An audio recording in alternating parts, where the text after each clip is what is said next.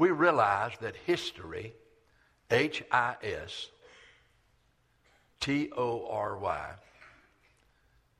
that history is his story. Think about it. His. His. Story. History is his story. It's all about Immanuel, God with us. It's very obvious that all of history centers around the Christ event. His birth in the manger in Bethlehem. Growing up as a carpenter's son in Nazareth. Living a sinless life. Baptized by John the Baptist, who said of him that, behold the Lamb of God that takes away the sin of the world. Then for 3 years he moved throughout all that area. Healing the sick, the lame, the blind, raising the dead. Speaking truth that was never heard before.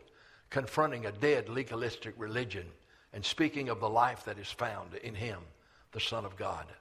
You know, history, it's his story. I used to get this Christmas card a lot. I hadn't seen it lately. And it's a little more than this, but this is what I never forget about it. It says, all the armies that have ever marched, all the navies that have ever sailed, all the parliaments that ever reigned, all the parliaments that ever met, and all the kings that have ever reigned have not affected the life of man on earth as the solitary life of Jesus Christ. He changed history. He did. Here we are, 2,000 years later. All over the world, people pause to worship him who is God manifest in the flesh. You know, the great truth is that Jesus is not a God. He is the God. He is. He is absolute deity. He's not a prophet. He is the God. Now, no scripture tells us better about the deity of Jesus. You see, Jesus is the Son of Man, perfect humanity, Son of David, but he's also the Son of God, perfect deity. So let's look at this scripture in Philippians chapter 2.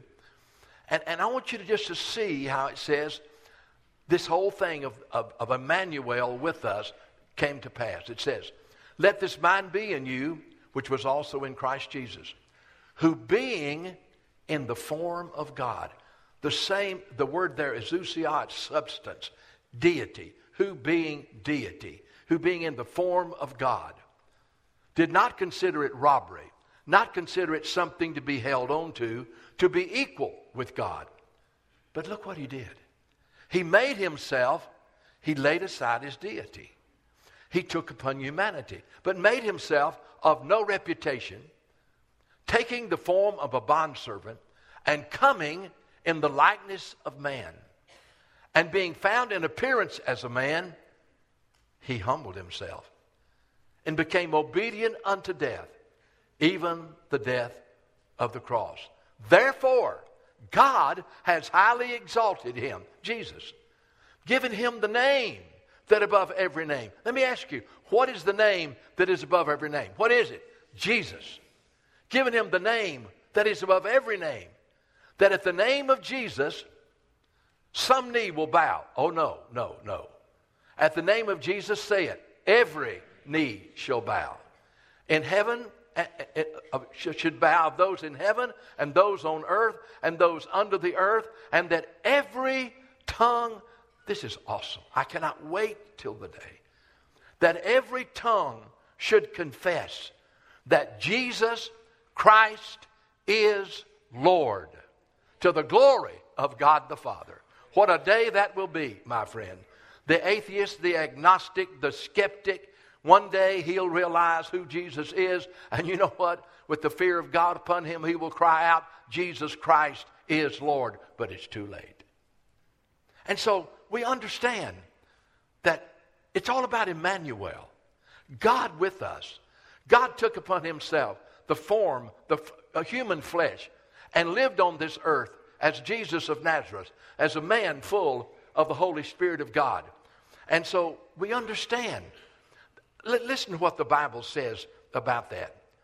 In Isaiah 7:14, behold, the Lord himself will give you a sign. A virgin shall conceive and bear a son, and you shall call his name Immanuel, which is God with us. Prophesied hundreds of years before Jesus came. And then Isaiah said, but let me tell you about Immanuel. Let me tell you who he is. Let me tell you what he's going to do. Let me tell you his nature. He says, unto us a child is born, unto us a son is given, and the government will be upon his shoulders. His name shall be called Wonderful, Counselor, the Mighty God, the Everlasting Father, the Prince of Peace. You know, history, his story, is all about Immanuel, God with us. And last week we looked at his story, at just what it means for him to be Immanuel, God with us. But now today we're going to move ahead and look at two things. Immanuel, Jesus our Savior and Redeemer.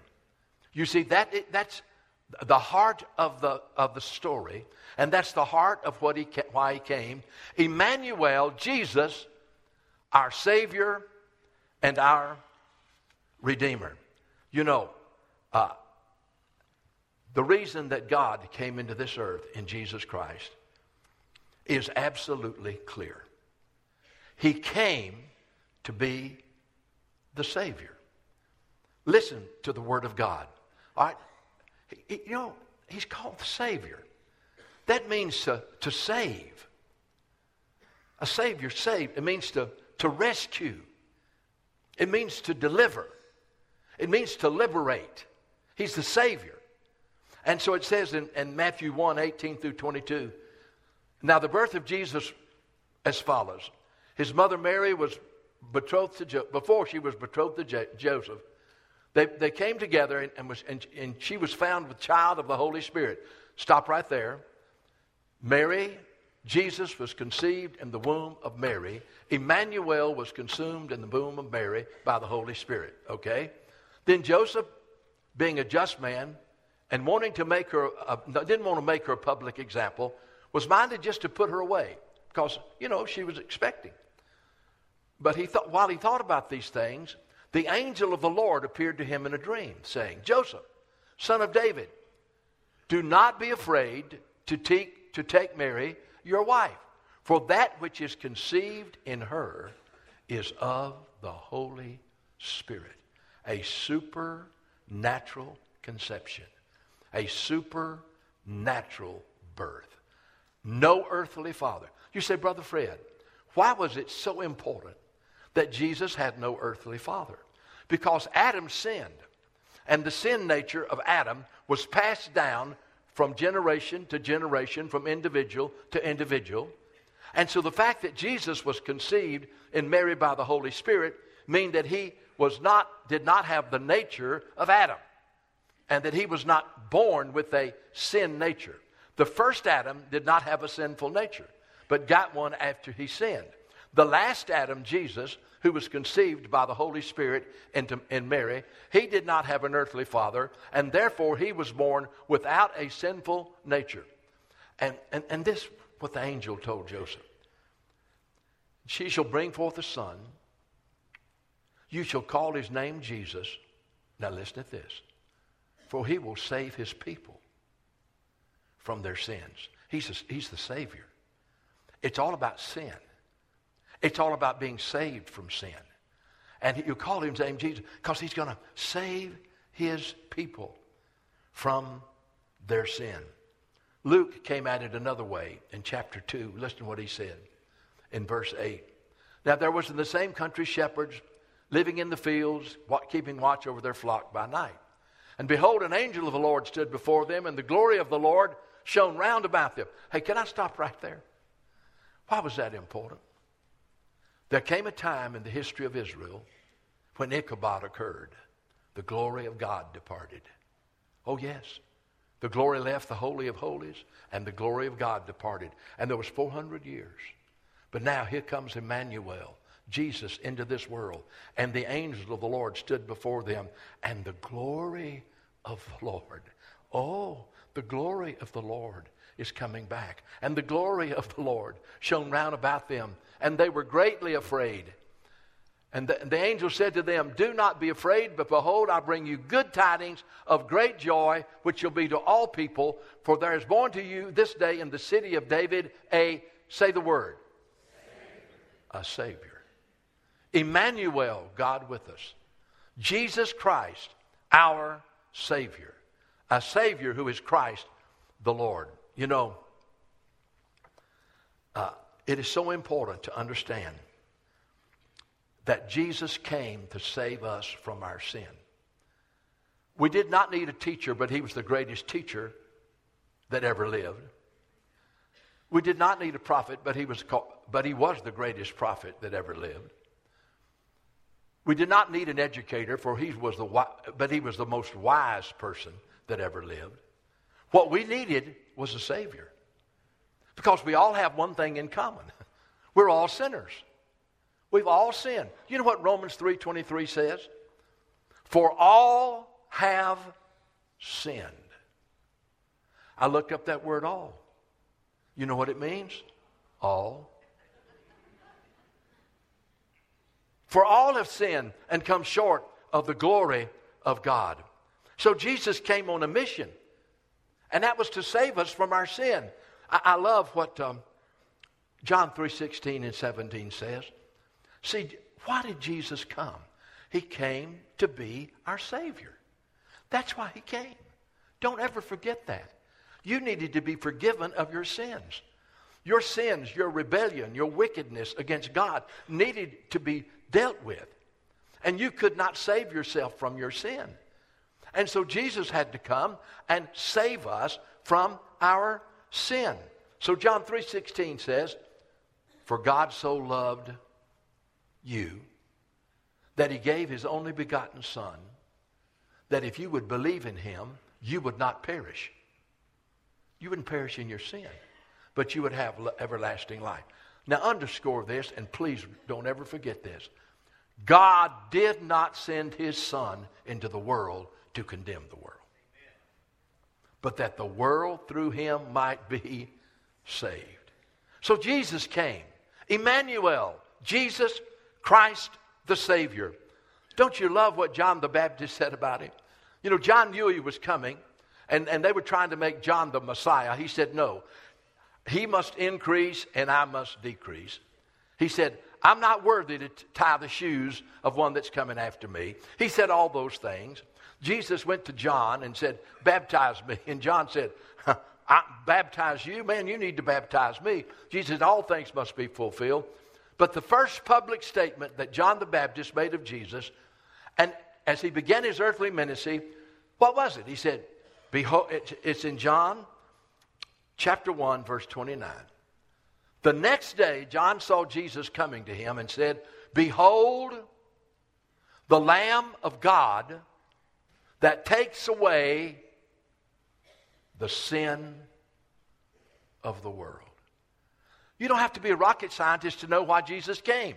He came because we were sinners. And our sin separates us from God. God is holy, holy, holy.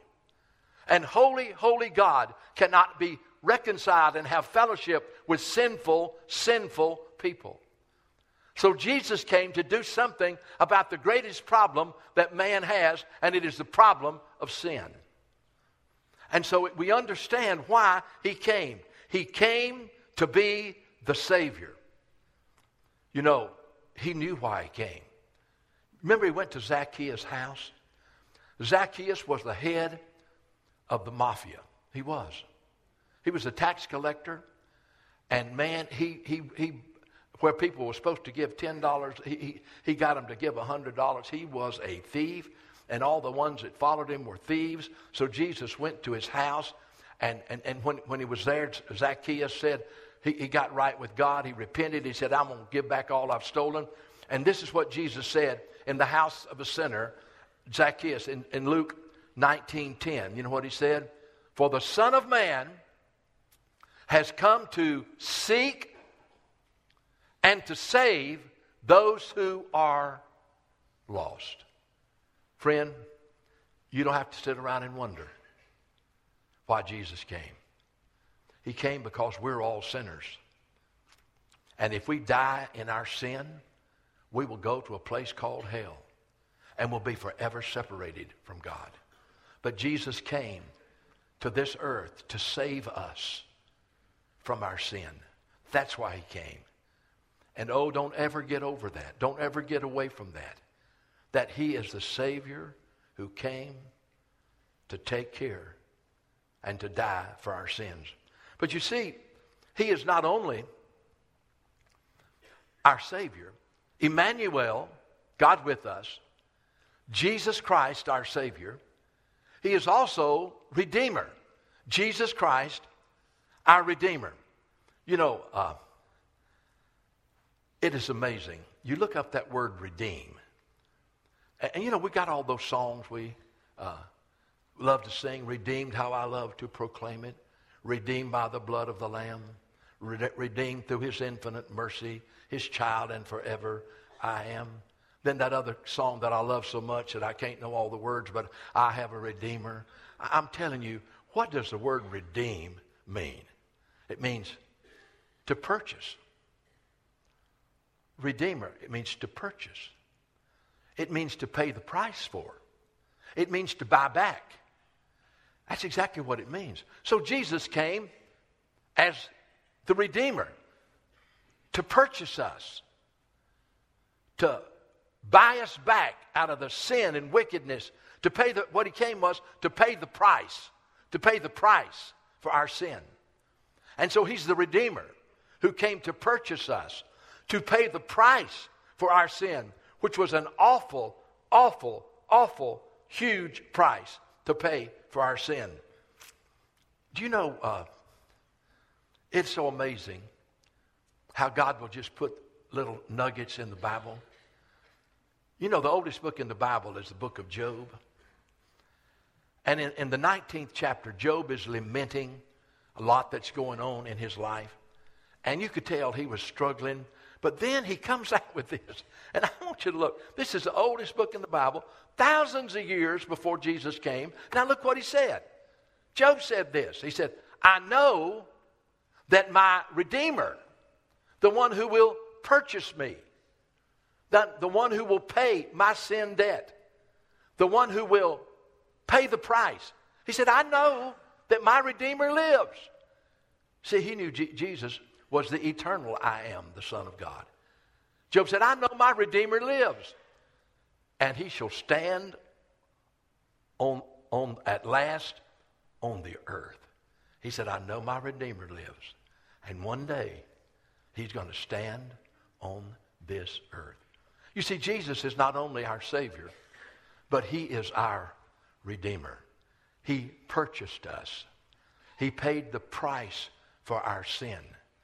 And it was an awesome, awesome price that he paid. You know, let's think about this. The Bible says in Romans 6:23, the wages of sin is death. That's the wage. But the gift of God is eternal life through Jesus Christ our Lord. So what Jesus did was this.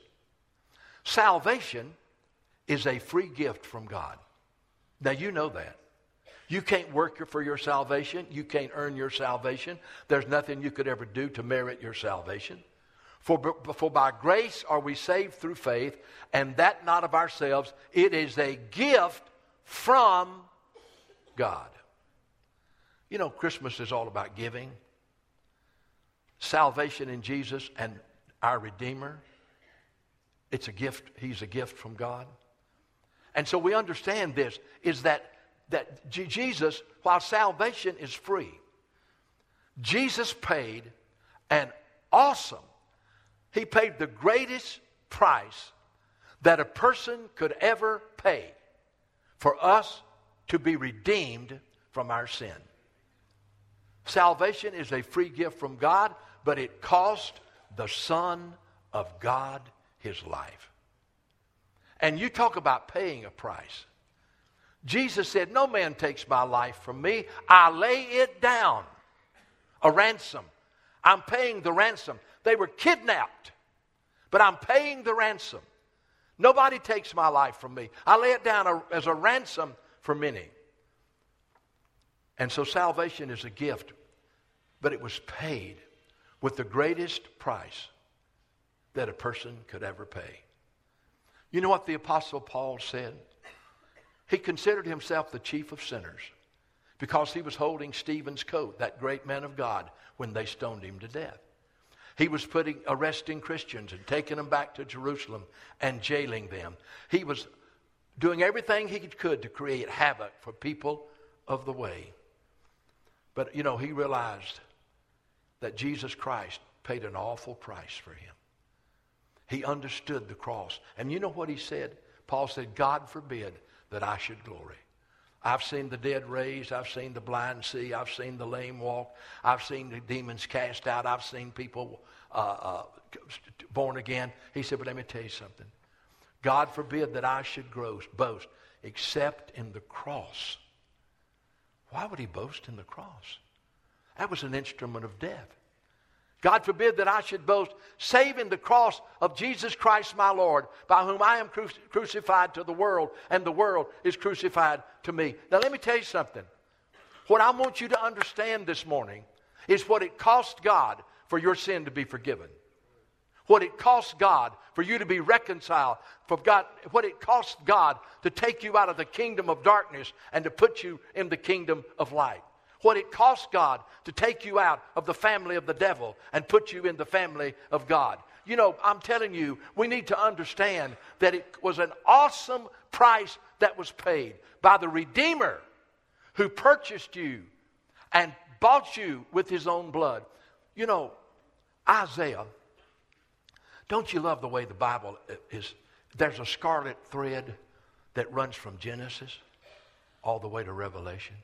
You go back there and you see the first shedding of blood when they killed a lamb, an animal, so they could put skins on Adam and Eve, which meant that somebody had to die. Something had to die for their sin. And so we go back and see that first sacrifice where there was an animal slain and they were covered with the skin and the blood of an animal. Blood was shed. And you just go all the way through, and then you get to the Passover when God brought them out of Egypt, and there had to be a lamb for a household, and the lamb's blood had to be shed and put over the doorpost, and where the blood was seen, the death angel would go over, and the firstborn would not die. So you understand there's a scarlet thread that runs all the way through the Bible, and it's pointing to the time when the Lamb of God would come and die and take away our sin. And listen, I love Isaiah. Now, it was written at least 600 years before Jesus came. Now, he describes vividly the cross. In Isaiah 53, verse 3, he is despised and rejected by men. Why was that? Everybody should have loved Jesus. All he did was be kind.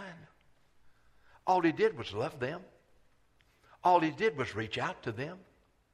All he did was offer them hope. But he upset their religion. Yeah, he messed up their religion.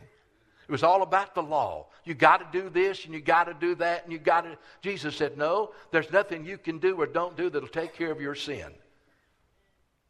And so it's because he really came and upset their religion that they killed him. And it was God's will for him to die in our place. He's despised and rejected by men, a man of sorrows, and acquainted with grief. You say, well, I would have been there, I would have rescued him. No. We hid, as it were, our faces from him. He was despised, and we did not esteem him. It's not been all of your life that you knew who Jesus was or is. And all of your life that you've loved him and esteemed him. Oh, no. There were times when we despised what he said. We didn't want to do what he said. We didn't want to receive what he did. We wanted to live our own life. We wanted to go our own way. He says here, he was despised and rejected by men, yet we esteemed him stricken, and says, surely he has borne our grief and carried our sorrows. We esteemed him stricken. Now, wait a minute. Smitten by God. He was smitten by God. The wrath of God was placed on Jesus when he was on the cross. Smitten by God and afflicted. And you go on in Isaiah 53, and you get over to, but he was, verse 5. Now, I want you to think about the cross. Now, I want you to think about the price he paid for you. Now, I want you to put your name here. He was wounded for my transgressions. They pierced his side. They planted a crown of thorns on his head. They plucked his beard out. They spit in his face. He was wounded for our transgressions. My transgressions? He was wounded for your transgressions? For your sin? For your sin? You should have been wounded. He was wounded for our transgressions. He was bruised. Can you imagine the lash that was across his back 39 times? And because of it, he bled so much, he gave away under the cross as he was taking the cross to Golgotha. He was bruised for our iniquities. The chastisement of our peace was upon him. Are you ready for this? And by his stripes, we are healed. You know, the most personal thing in the world is the cross.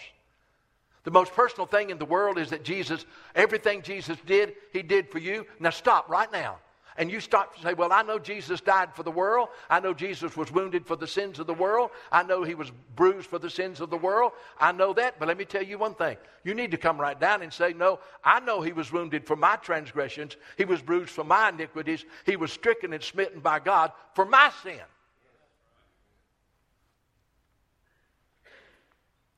You see, he's the Redeemer. He purchased. He paid the price for. He bought back. He was wounded for our, and all we like sheep had gone astray. You remember when you were astray from God? I do. That's a bad place to be, away from God. You see, you live in a world where they're the thief, the devil steals, kills, and destroys. But here's Jesus. He's a good shepherd, and he gives his life for the sheep. But you know, instead of going to him, all we like sheep just went astray. We turned our own way. We turned everyone to his own way. We said, I'm going to do it my way. But the Lord laid on him the iniquity of us all. Wait a minute. So we turned away. We went astray. But here the Father, because of his love, took all of our iniquity. And it says here, he laid our iniquity on him. All of our sin were placed on. Now, he's the Redeemer. He purchased. He paid the price for. He bought back. He's the Redeemer. And it says the Lord laid on him our iniquity. He was oppressed and afflicted. He opened not his mouth. He was led as a lamb to the slaughter, and as a sheep before his shearers is dumb. So he opened not his mouth. I'm telling you, do we understand the price that he paid? And then it says in verse 10, now, you got to understand that the Father was the one who placed the sin upon his Son. That was the Father who let his wrath come on Jesus on the cross. It says here, it pleased the Lord, the Father, to bruise him. Wait a minute, Brother Fred.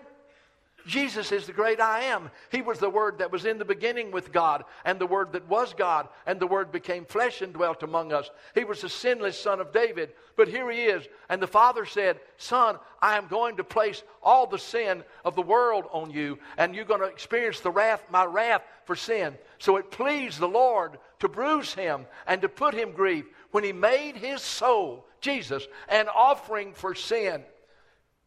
My goodness. The Father made his own Son an offering for sin. Do you understand what it costs for you to be forgiven? Do you understand what it costs for you to be redeemed? Do you understand the awesome price that was paid? You know, on the cross, there came a time when all the sin, every one of my sins and every one of your sins and all the sins of anybody who would ever live, past, present, and future, was placed on the Son of God. And guess what happened? It became dark as midnight. In the middle of the day, it became dark. And for just an instant, the Father, it had never happened in eternity. Never will happen again. But in an instant, Jesus cried out, my God, why have you forsaken me? And this is what I know was in the Father's heart. I'm forsaking you, son, so that Fred will never have to be forsaken. I'm forsaking you, son, so that Bill and Jane and Sue, so that they would never have to be forsaken. You see, he was forsaken, so we would never have to be forsaken. It got dark, and the Father withdrew his presence for just an instant. And somebody told me last week, guess what happened when the Father withdrew his presence? It said there was an earthquake and the rocks split. Remember I said last week that Jesus holds everything together? You know, he holds all the atoms in place. In him all things consist, and by him all things are held together. In that instant, it's a wonder the whole world didn't explode. The rocks split and an earthquake in that instant, because the one who held it together had been forsaken. You know, I'll tell you something. We need to sing about our Redeemer. Man, I have a Redeemer. Jesus, God's own Son. Redeemed, how I love to proclaim it. Redeemed by the blood of the Lamb. Redeemed by his infinite mercy. His child, and forever I am. You know, the Bible says that Jesus redeemed us. Look at 1 Peter chapter 1, verse 17. And if you call on the Father, who without partiality judges according to each one work, he said, now God's going to judge everybody, okay? That includes you. Conduct yourselves while you're on this earth. Conduct yourselves throughout your stay here with fear. Remember, you're going to be judged by God. So as you live on this earth, don't live like you're not going to be judged by God. Knowing, he says, so live your time here in reverence and all for God. Now here's what I want you to know. Look at it. Knowing you were redeemed. Oh, here it is. You were redeemed. Not with corruptible things like silver and gold. You know, this world values silver, and this world values gold. Man, if I can just get enough silver, if I can just get enough gold, I can buy anything. That's one thing's wrong with riches. When you get a little money, you think you have power that you don't have. This Bible calls them uncertain riches. But he said, let me tell you something. We weren't redeemed, purchased, paid for by corruptible things like silver and gold, but with the precious blood of Christ. Say precious. But we were redeemed with the precious blood of Christ. That's what it cost him.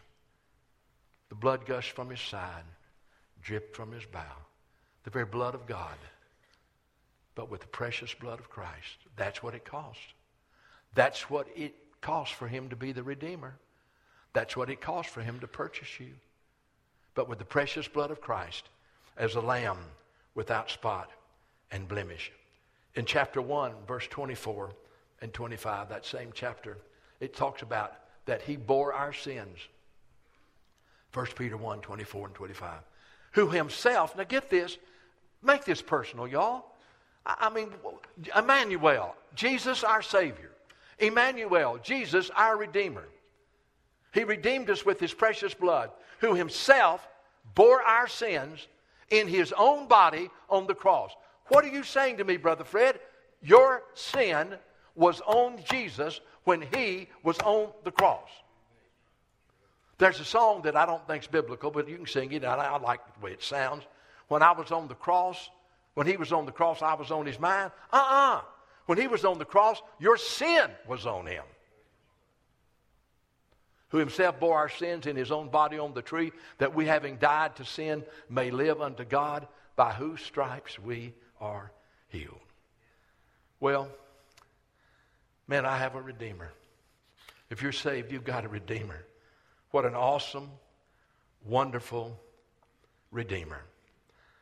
Now, let me just show you two things and about what that are involved in that, him being our Redeemer. 1 Corinthians 6:19.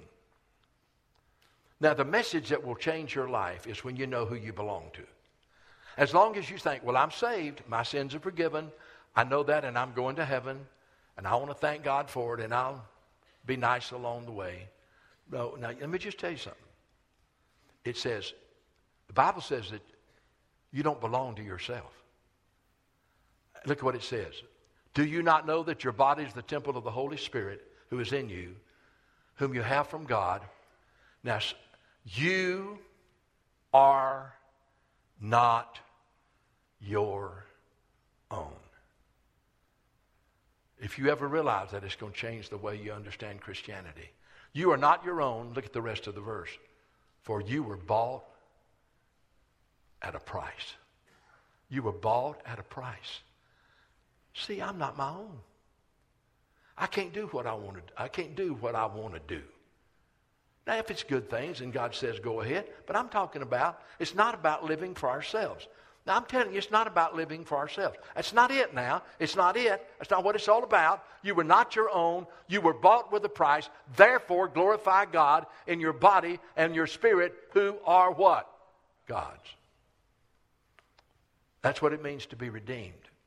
We're not our own. We're bought with a price. In Hebrews chapter 10, verse 11 through 14, look at what it says. For every priest standing daily ministers repeatedly the same sacrifices that could never take away sin. But this man, Jesus, now listen, after he had offered one sacrifice for sin, yours and mine, after he had offered one sacrifice for sin forever, sat down at the right hand of God. Because it was finished. It was finished. He sat down at the right hand of majesty on high. From that time waiting till all of his enemies would be made a footstool. For by one sacrifice, no more sacrifices are needed. None, the final sacrifice has been made. For by one offering he has perfected forever those who are being sanctified. Okay. He made one sacrifice for sin forever. He's our Redeemer. He redeems you. He redeems me. And then, I want you to look at Hebrews 9. And you know what Jesus did? After he died on the cross, you know, he went into heaven. Now, I want you to look at this verse. Now, I'm telling you, see, when you understand all that's involved in redemption and all Jesus did, it just makes you want to shout. It makes you want to cry. It's just so glorious. You say, my God, how could you ever do that for me? But it's so glorious, I'll praise you forever. Now, listen to this, what Jesus did after he died on the cross. He cried, it is finished. The veil in the temple was torn in two. So he went back to heaven.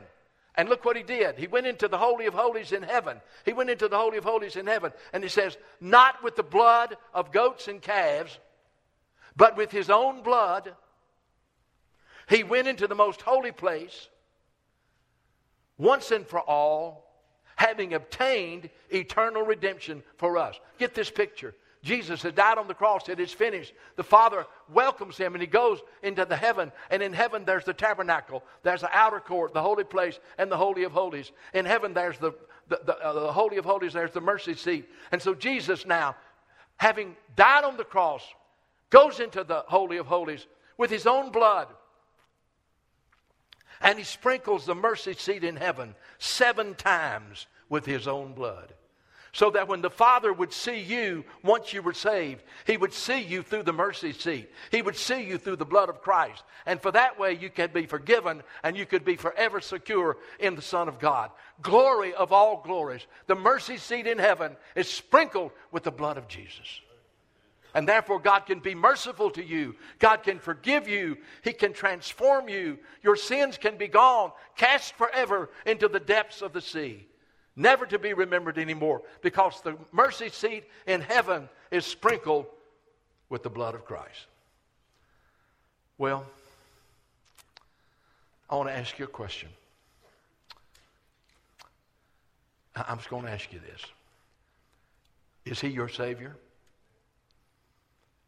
No, I'm asking you now. Is he your Savior? Has he saved you from your sin? Let me ask you another question.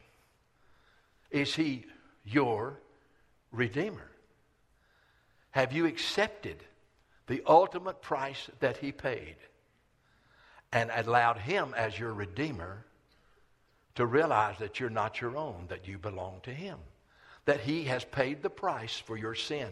And so therefore, in him and him alone, there is forgiveness. That's the only place. Not by blood of goats and lambs, but with his own blood. What can wash away my sin? Nothing but the blood of Jesus. So I'm asking you, is he your Savior? Has he redeemed you? Has he purchased you, brought you back, and restored you and reconciled you to God? I want to ask you, is Jesus your Redeemer? You say, well, Brother Fred, I don't know if he's my Savior. I don't know if he's my Redeemer. Well, my goodness, are you going to live your life not knowing? And go into eternity saying, I hope so, maybe so, I think so. God have mercy. I say, well, what are you going to do about it? Well, I'm going to admire him. Well, you can admire Jesus and die in your sin and go to hell. You say, well, I'm going to ignore him. It's pretty hard to ignore him when everywhere you turn, you're running into Jesus or somebody who follows him. Well, you can't ignore him and die in your sin and go to hell. You say, well, I'll just reject him. Do you understand what you just said? If you say, I'm going to reject him, you've rejected the only sacrifice that could ever be made for your sin. And so therefore, the only thing you've got to look forward to is judgment. You've rejected the sacrifice. And so therefore, there's no other way. There's no hope for you. Let me just read these verses. And I'm going to tell you, these are very sobering verses. And you say, Brother Fred, this is joy to the world. I know it is. Praise God. And I got joy because I know that Jesus is my Savior and my Redeemer. And let me say something. When you know Jesus is your Savior and Redeemer, what have you got? You got joy. J-O-Y. Joy to the world. The Lord has saved me and redeemed me. Amen? That's why we sing it. I'm saved. I'm redeemed. Most important thing in the world. When you're laying in intensive care, you're not going to say, man, I've got $500,000 in my 501k. You're not going to say that. The only thing you need to be able to say, if I got a Savior and I've got a Redeemer and he's waiting on me on the other side. Hallelujah to the Lamb of God. But boy, I tell you, if you reject the sacrifice, this is the most sobering passage in the Word of God. If we sin willfully, there's no other kind of sin. It's willful sin. So what he's saying is if we go on sinning. Well, if we go on sinning after we receive the knowledge of the truth, you know what the knowledge of the truth is? He made one sacrifice for sin forever, okay? And by one sacrifice, he has perfected forever those who are sanctified. So that's the knowledge of truth. Well, I know about the cross, and I know about his sacrifice, but I'm just going to go right on sinning, and I've received the knowledge of the truth, but I'm not going to do anything about it. He says, well, there's no other sacrifice for your sin. You just rejected the only sacrifice there was. If you know the knowledge of the truth, you know he made the sacrifice, and you reject it, there's no other sacrifice. But what have you got to look forward to? Now, I'm just reading the Word of God.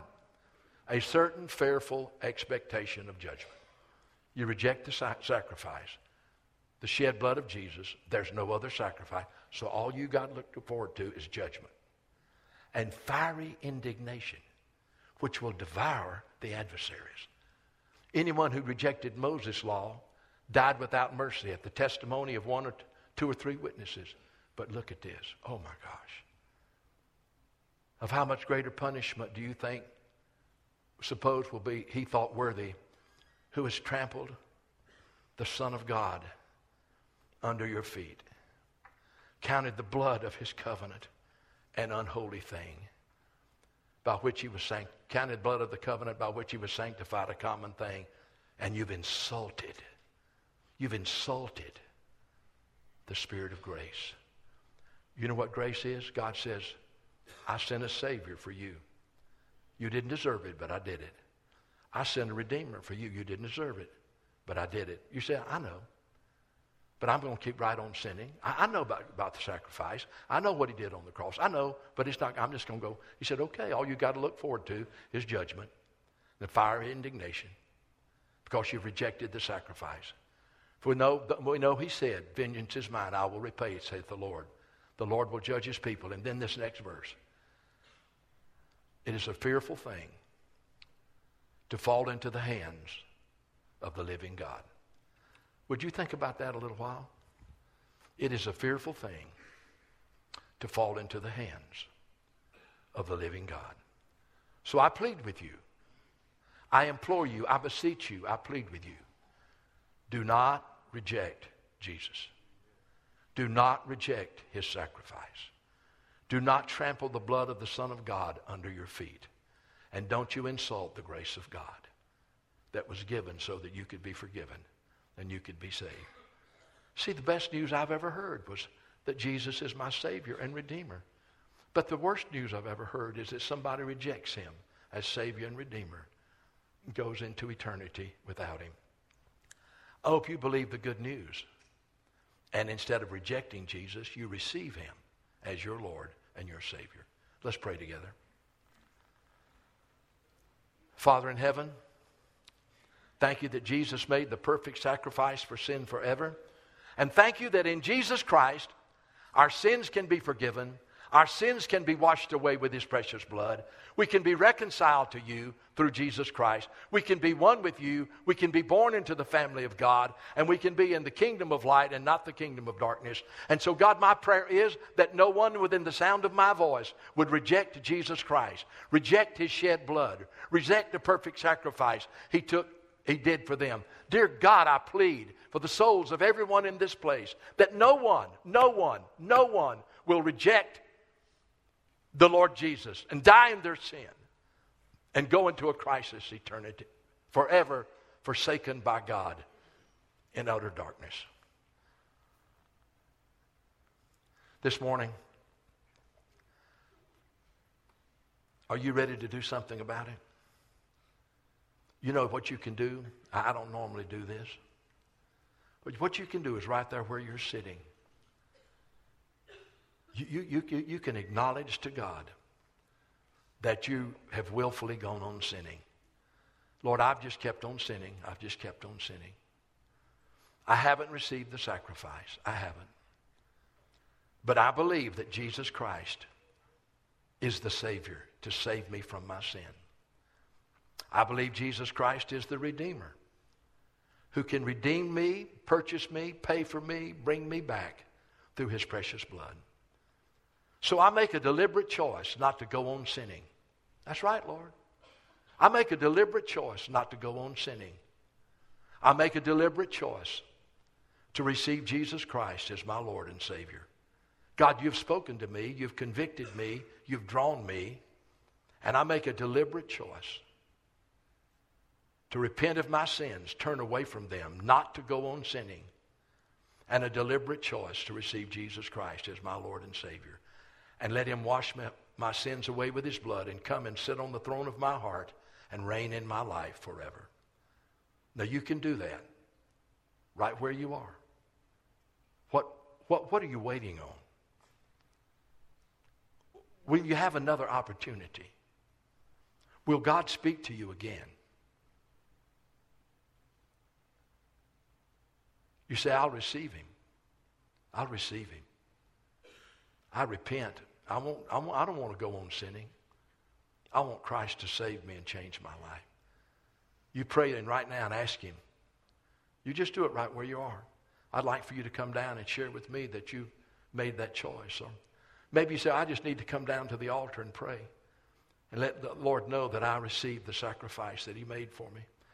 And we'll just pray for you as you're kneeling there. So here's the invitation this morning. If you want us to pray with you and you're making that choice to receive Jesus as your Lord and Savior under the conviction of the Holy Spirit, let us pray with you. If you say, Brother Fred, I've already done that, and I just want to come and renew my vows, renew my commitment, renew my surrender to the Lord Jesus. I don't want to be a distant follower. In light of what he's done for me, I want to be a close follower of the Lamb. I'm coming back to a closer walk with him. But just come and let us pray with you at the altar. You kneel here. You know, some of you have been praying about becoming a member of Luke 4:18. Now, if you're saved, you know that Christ lives in you, then you need to put your life here. If you're going to attend here, you know, you're welcome to come, and you don't have to join. But why wouldn't you want to make a commitment to belong to this body? And we'll make a commitment to you. And then when you come down and you say, Brother Fred, I want to be a part of Luke 4:18, then right then you're coming into membership for this church. And if you're going to be a member, you're going to have to come forward. Now later on we'll have a class where, but really, you just need to publicly declare that you are saved and you want to be a part of this body. That's the way we're going to do it from now on. And if you're going to want to, then you just come on. And then later on we'll have a class and we'll go through some things. But right now, if you know you're saved, you need to make that choice. Stand with me right now. Brother David and Brother SL, myself will be here at the altar. God has spoken to your heart. You come right now. Whatever your choice may be, you come right now in Jesus' name. All to you, Lord, I surrender. All to you I freely give. I will ever love and trust you in your presence daily live. I surrender all. I surrender all to you, my blessed Savior. I surrender all. Bow your heads for just a moment. I pray the Holy Spirit will assure you that you are a child of God, that you're saved and you've been redeemed, and that with all your heart you'll love and follow Jesus. I pray that if he's shown you that you're not saved, you will not let your eyes be closed in sleep tonight until you repent and say, God, be merciful to me, a sinner. I know my only hope of eternity is the shed blood of Jesus. And I don't want to keep on sinning. I want to follow you. And if you're attending Luke 4:18, I want you to start praying about it. Go ahead and making a commitment and putting your life into this church. And join with us. We're committed to you, but it'd be good for you just to say, well, I'm going to plant my roots at Luke 4:18. Now, Lord, we just thank you so much for the cross and for the blood of Jesus. You can be seated a moment. Before you, ushers, you come forward at this time. I'll tell you what the Lord told me. All right, so you need to listen because you didn't know what he told me. You know, we gave a nice check to Ruka House, but the Lord said it wasn't enough. He said, you didn't give them enough. He said, so I want you to do this. Any cash that goes into the offering that doesn't have a budget on it, any cash that goes in this thing, it's going to go to them. Because, hey, I should have known better and made it bigger. But, you know, sometimes we're slow. You understand that, don't you? So if you want to help me get out of trouble, then you give. And let's give, and that cash will go to help them in their ministry.